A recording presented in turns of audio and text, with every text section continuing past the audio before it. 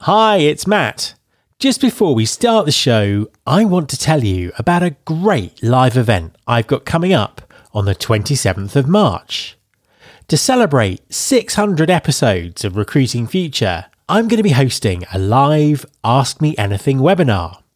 This is your chance to pick my brain on anything you like, including market trends and predictions, the impact of AI on recruiting, skills-based hiring, the changing role of recruiters, podcasting tips, or even my favourite Scottish tourist destinations and whiskies. Literally, ask me anything. I'll also be joined by some surprise special guests who'll be adding their perspectives to the conversation. You can sign up now by going to mattalder.me/AMA. That's mattalder.me/AMA. And I really look forward to seeing you there. That web address one last time, mattalder.me/AMA. Hi, this is Matt. I'm on holiday at the moment, but I want to make sure that you've got plenty of Recruiting Future content to listen to until I'm back. So, for the next 4 weeks, I'm going to supplement the new interviews that are being published in July by republishing some of my favourite episodes with conversations you may have missed the first time around. With the debate about hybrid work continuing to rage and many companies forcibly ordering people to return to the office, this week's replay of my interview with Julia Hogsbaum from last year takes the long-term perspective on the future of work the debate badly needs.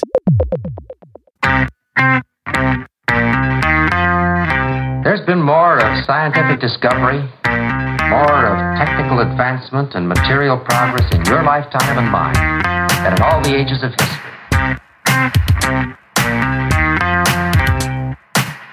Hi there, this is Matt Alder. Welcome to episode 443 of the Recruiting Future podcast. All around the world, debates about hybrid and remote working rumble on, as employers and employees experiment to find mutually agreeable and effective ways of working. There's a lot of noise in the debate around the future of work, and I really want to cut through this. With that in mind, I'm going to focus the next 3 episodes of the podcast on the future of work, exploring the real issues, looking at the practical solutions that are being put in place, and taking an informed look at what the future might actually look like. My first guest in this mini-series is writer, speaker and consultant Julia Hogsbaum, author of the brilliant book The Nowhere Office. In her book, Julia explores what's happening at the moment in the context of workplace changes over the last few decades and examines the current issues to help map the future. Hi, Julia, and welcome to the podcast. Hello, Matt. Nice to be with you. Thank you for having me. It's an absolute pleasure to have you on the show. Please, could you just introduce yourself and tell everyone what you do? My name is Julia Hogsbaum. I'm a writer and entrepreneur. I write about work, the workplace, organisational change, and my latest book is called The Nowhere Office, Reinventing Work and the Workplace of the Future. And I also have a podcast called The Nowhere Office, which addresses these issues as well. Fantastic stuff. Now, I've just finished reading your book and it was a pleasure to read. And it's brilliant to read about someone looking very much into the future rather than necessarily dwelling on exactly what's happened in the last 2 years and really thinking about what the implications are for work. Just give us a quick intro to the book. Tell everyone a little bit about what it's about and why you wrote it. Thank you for asking me to explain it. So the Nowhere Office is a phase of work I think we're in 75 years, 80 years or so after the end of the Second World War, when the last big reset globally happened. And I'm framing it as a time in the story and the history of work where we are nowhere near where we were in terms of going back to offices and fixed schedules.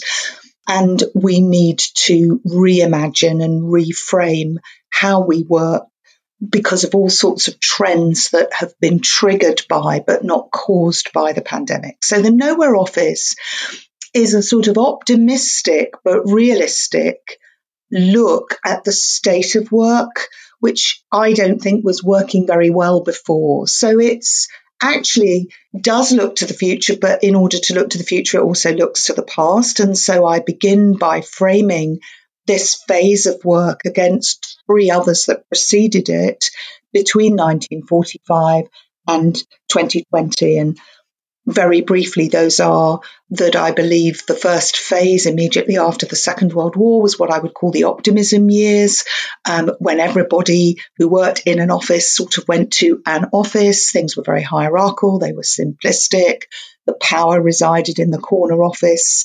Computers were really very much over there, not, desktop, not laptop, not handheld. Then the mezzanine years that lasted between about 1977 and 2006, in which all sorts of workplace issues that we're now familiar with around identity and flexibility and rights and inequalities and HR became more prominent, and the technology moved closer into the office and into our lives. And then the period of time that immediately preceded the nowhere office phase that began with the pandemic, I call the co-working years. And those were beginning in 2007 with really the arrival of the internet, really the arrival of mobile, and the sense that in order to work, you had to be free, and you came in and out of offices, and co-working spaces were born. But the office as the sort of palace of presenteeism was still there. And now we're in the nowhere office. Nowhere is an anagram, for your eagle-eared listeners, of course, of now and here and here and now. And so it's very much a present, instant moment where it's just all changed. It's all up for grabs. It's all fluid. It's all hybrid. And I'll stop here by saying I think it's a very testing moment for recruiters, for managers, for leaders. But I also think it's a very important, necessary, and dare I say it, exciting moment too.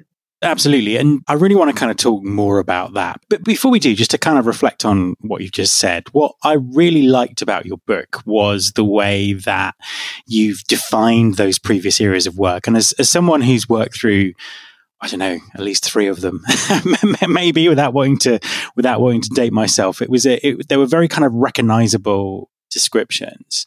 You mentioned at the start of the conversation that the pandemic was ushering in a new phase of work because it had accelerated trends and issues and problems that were already there. Can you tell us a little bit about what you perceive those sort of trends and issues to be? Yes. So one of the things that's really interesting to me is that when the pandemic started, everybody missed the office and eulogized it and the water cooler. And there's still a lot of talk about how wonderful the camaraderie of the office is. And I'm absolutely in favor of people being together and coming together in an office. I'm just suggesting that how and when and why they do it and the patterns will change. But I'm also in favor of being realistic, which is that actually most people identify very much with toxic workplaces and office politics and the struggle of the commute and the fact that most office life is full of meetings and things that didn't work so well. And when you look at the data, as I have done pretty deeply, the reality is that stress and workplace stress not only costs the economy huge amounts of money, I mean 300 billion in America alone, but it 60% of working days in the EU were lost to stress pre-pandemic, 17.9 million working days in the UK, according to the Health and Safety Executive. And the World Health Organization pre-pandemic declared stress as the biggest single epidemic of the 21st century. And so I think it is fair to say that work wasn't working, actually. And so we need to look at why that is. I'm interested in organizational behavior and I'm interested in organizational change. And so for me, these discussions about the future of the office and how you go back to work and when and hybrid and all of the complexity of that, and by the way, it is complex, and challenging, and there are hybrid haves and hybrid have-nots. Nevertheless, I think that we should be saying, yes, but how do we make some of the things that caused those stresses and the toxic workplaces disappear or be minimized? And that's what I'm interested in is remodeling and resetting a nowhere office culture that says it's about why you work and the fairness with which you're working that matters, not when and where as much. I think that's such an interesting point, and it really is the conversation that we need to be having, because on this topic, the news is dominated by people putting forward quite simplistic and clear-cut arguments about why everyone should get back to the office, or why people should stay away from the office, or why hybrid working is the only way of the future.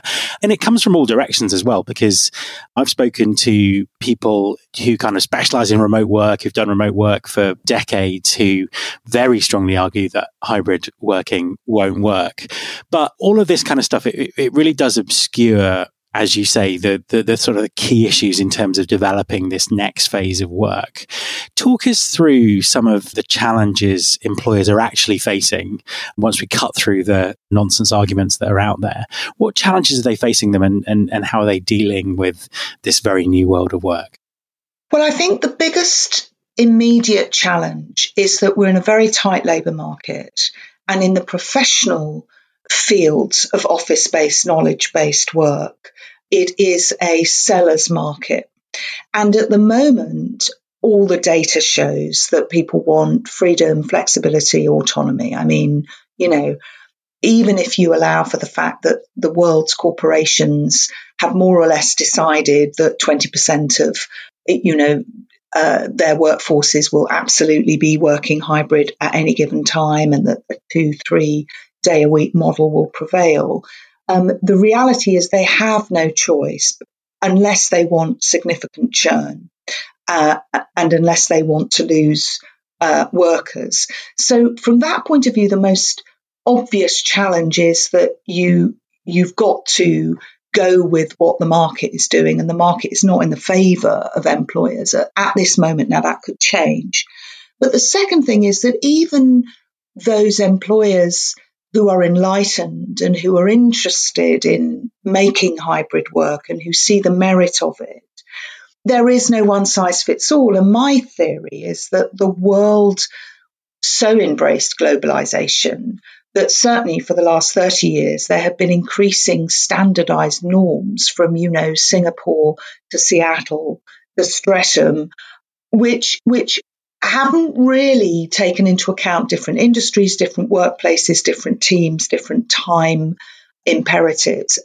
Everything has been shoehorned into, we've got the 5-year plan, we've got the quarterly results, this is how we all work. And that doesn't work because people have home lives and work-life balance that really came crystallizing into view with the pandemic. And the mobile tech means that our handheld devices are those in which we both make our dental appointments and book our theatre tickets and, phone our loved ones and check our emails and look after the social media accounts of our brands. And so the lives and the work lives of workers are very intertwined now. And so in practical terms, it's really quite difficult. For instance, I spoke to somebody today, a senior editor in a media publication. They've decided, aged sort of 50-something, that they want to go part-time. Now, the reality is they want to do that because they want to control the mission creep that they were ending up editing a lot during evenings with no boundary. That's a big problem, as we know, from home working and from mobile-based working. But the truth is that may not fit the realities of the publishing schedules. I mean, that's just one micro example. The problem is that there was a simplicity when everybody had to be in and be present, even though there was a lot of wastage of time, which we all knew about. It was simpler. And it also suited managers and bosses particularly those of a certain generation who really, they like control and they like surveillance, and it makes them feel in control. So I'm not in any way denying that to make hybrid work is going to be one of iteration and trial, and there is no one size fits all. However, the benefits are, if you pivot to what Nicholas Bloom of Stanford calls outputs, not inputs. If what you say is, look, this is our business, what does success look like? We need these number of people on the front line, in reception, in the office, in IT, and we rotate them and we reward them or compensate them for that necessary presenteeism. And then what does everybody else need and when, in terms of the culture to get together, in terms of learning, which I think culture, learning and networking are probably the only things actual offices are going to be needed for. And then the rest of the time, it really is all very, very technology enabled. And the truth is, we all worried about tech, and then we realized it saved work, because you can, in fact, do so much cloud-based and with teleconferencing. And therefore, it means how you regard hybrid has got to be framed against what needs to be done next to other people and why, and what doesn't. So in the short term, sorry to give you such a long answer, I'm just so interested in this. In the short term, you've got a bit of a headache and a half for managers and leaders. They have to listen more. They have to try things more. They have to undo lots of assumptions that have formed about the systems that they believe in. I don't think any of the old systems are necessarily built to last. That's what the pandemic has done. It has swept away old norms. That's the exciting bit. It's also the challenging bit. I completely agree, actually. And I think what really underlines the challenge that we have now is the narratives that are out there. So I see more argument about, well, what about young people who are coming into the workforce? We have to go back to the office so they can learn how to work.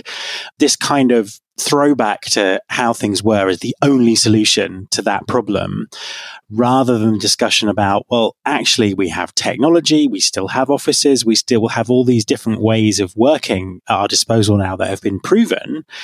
How do we develop something that is fit for purpose, fit for the times we live in, and is going to be better than that old way of working? And this is why I really liked your book, because I don't see enough of that discussion going on at the moment. Thank you. I mean, I don't either. The truth is, I'm a lay person.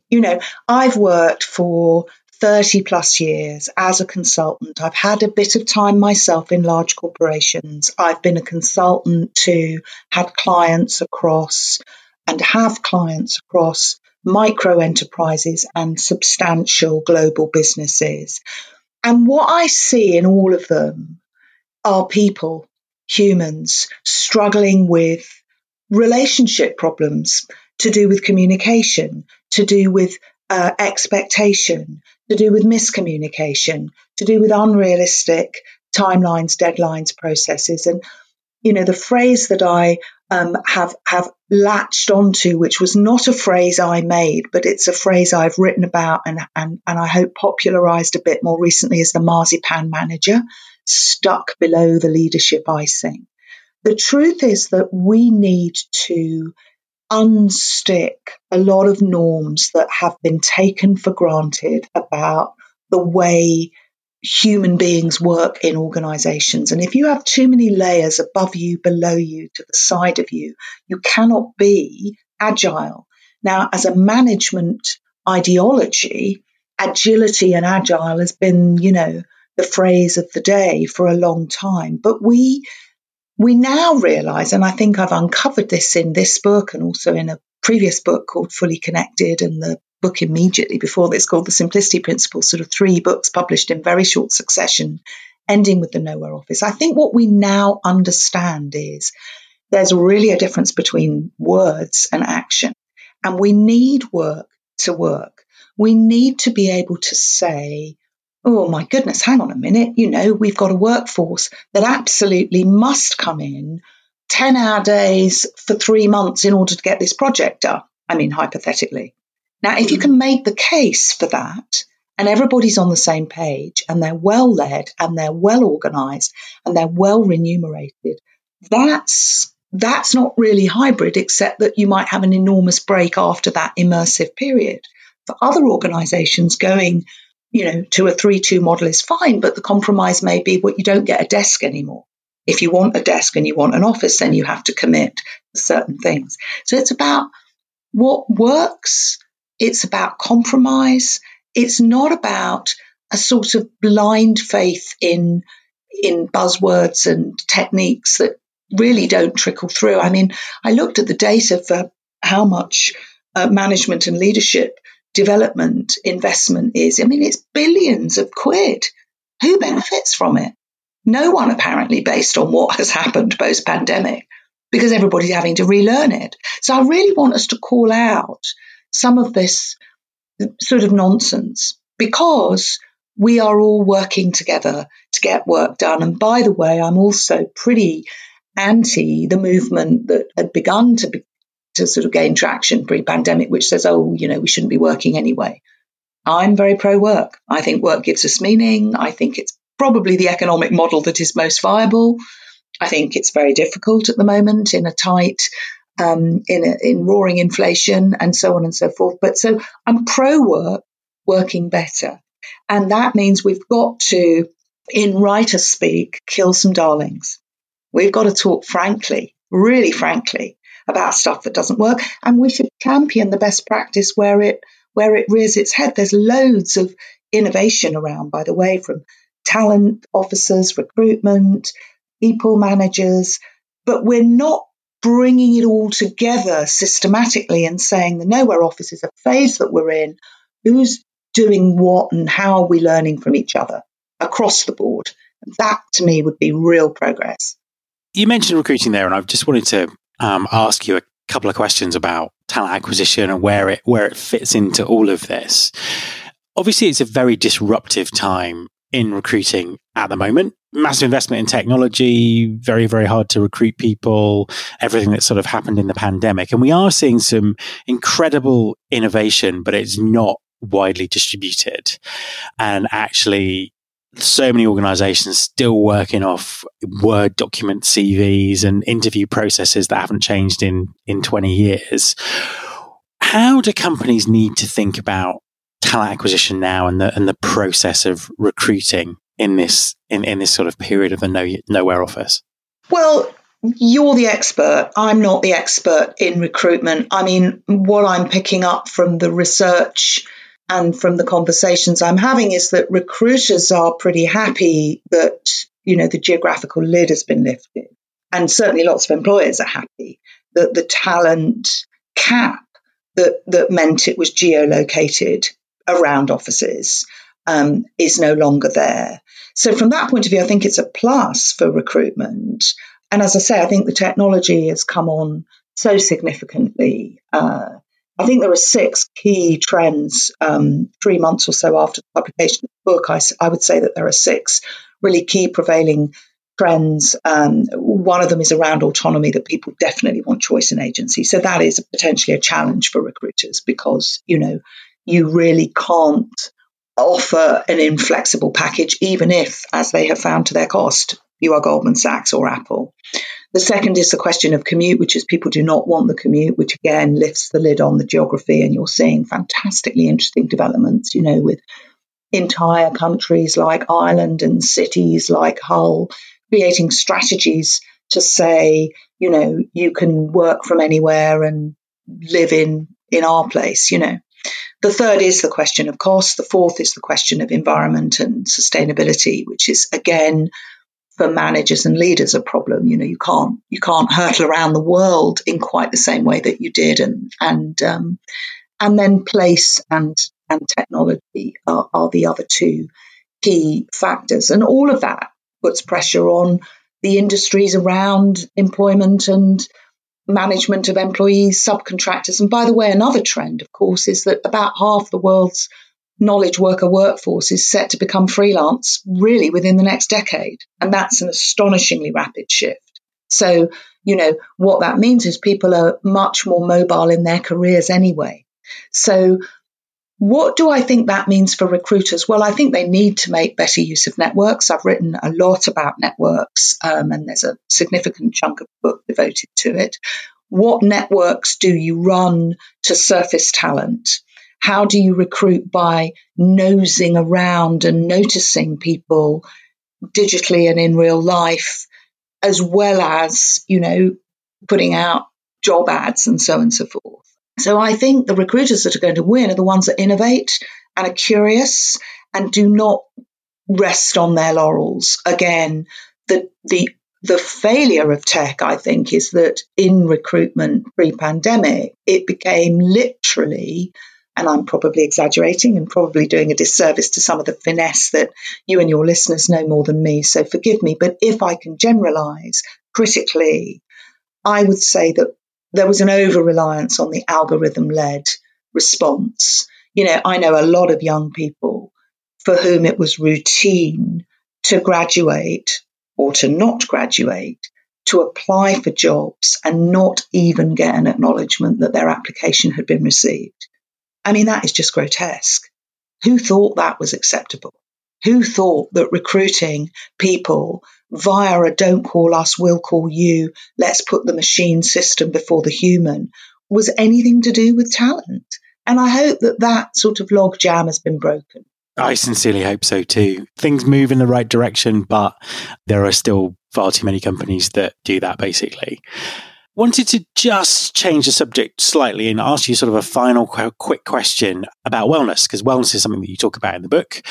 We've really kind of seen a lot of companies jumping on the sort of wellness bandwagon, but it just doesn't seem very joined up. I mean, I think what really brought it home for me was during the pandemic, there was this kind of big push around wellness and, the well-being of our teams working at home in very stressful circumstances is crucial. And the answer seemed to be to get everyone on Zoom to have a drink, or everyone on Zoom, back on Zoom, to do some yoga or some mindfulness. And not really getting to the crux of the core problem of people, burning out because of use of screens and things like that. Do you think that post-pandemic employers are getting better at thinking about the mental and physical health of their employees in a more strategic way? Yes and no. I definitely think that there is an acknowledgement that we've been in sort of wellbeing 1.0 for quite some time, and that the whole kind of box ticking exercise of mindfulness and beanbags and saying, we welcome people with mental health problems into our workplace is sort of not sufficient, because actually what you need to say is we are a well-functioning workplace. We are a strong workplace in which you can be your best self, because we're not stressing you out with impossible deadlines, bad management, marzipan management, having to work beyond the hours for which you're paid. That's number one. We need to get a bit real about what causes a lot of ill health and stress, as you say. I mean, I saw somebody recently, a very, very senior global executive. I mean, I've never seen somebody look so unwell because they're on back-to-back teleconferencing 8 hours a day, which is not healthy. So I do think that there is a reset around the practicalities, but there is definitely a much, much greater literacy about well-being, as in, people need to feel valued and they need to feel that their home lives and their work lives have some sort of alignment. Where I'm pessimistic, even though broadly speaking I'm an optimist, Matt, but where I'm pessimistic is I think that the structures of governance and decision making around boards and the C-suite is still completely not joined up. And so even though there are policies around physical health and mental health, there aren't policies around what I call social health, which is how do people connect and collaborate and learn? And actually, how do people work with machines? And if we can get that piece right, then I think we really will be leading on well-being and really will be seeing great results. Final question. Tell us where people can find and connect with you, but also tell us a bit more about your podcast and the type of guests that you talk to and the content that you have. Well, I'm easily findable, very noisy. I'm loving this subject. So juliahobsbawm.com, at Julia Hobsbawm on Twitter, thenowhereoffice.com. It all leads to a weekly Substack. In fact, I've just started a paid-for service where organizations can subscribe to a private monthly Zoom where I share some of my latest findings, and they can meet each other and share that best social health practice and get some of the latest thinking. So there's a sort of upgrade version if people are interested, and I'm very easily findable. But I think there are a lot of people interested in this, and I'm tremendously grateful for you giving me time to address your audience. I think there's a lot of people that want change, and I think change is here. Julia, thank you so much for talking to me. My pleasure. My thanks to Julia. You can subscribe to this podcast in Apple Podcasts, on Spotify, or via your podcasting app of choice. Please also follow the show on Instagram. You can find us by searching for Recruiting Future. You can search all the past episodes at recruitingfuture.com. On that site, you can also subscribe to the mailing list to get the inside track about everything that's coming up on the show. Thanks very much for listening. I'll be back next time, and I hope you'll join me. This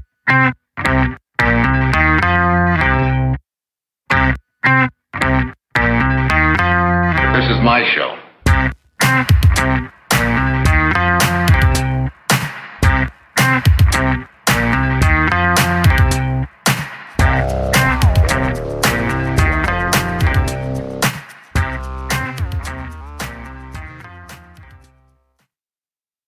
Hi, my name is Sarah, and I want to tell you about my podcast called Can I Offer You Some Feedback? I'm a business consultant and executive coach with over 20 years experience in change management, leadership development, and naturally providing feedback to high performers. My podcast is for those of you who have a complicated relationship with feedback, whether giving, receiving, avoiding, or seeking. Feedback is essential for our development. In each episode, you'll hear from real people across industries with their ideas, perspectives, and best practices on feedback. I'll also be sharing business bites with you, simple explanations of organizational tools, management techniques, and leadership philosophies that will help you and your businesses thrive. You can listen to Can I Offer You Some Feedback on your favorite podcast app, or learn more at evergreenpodcasts.com.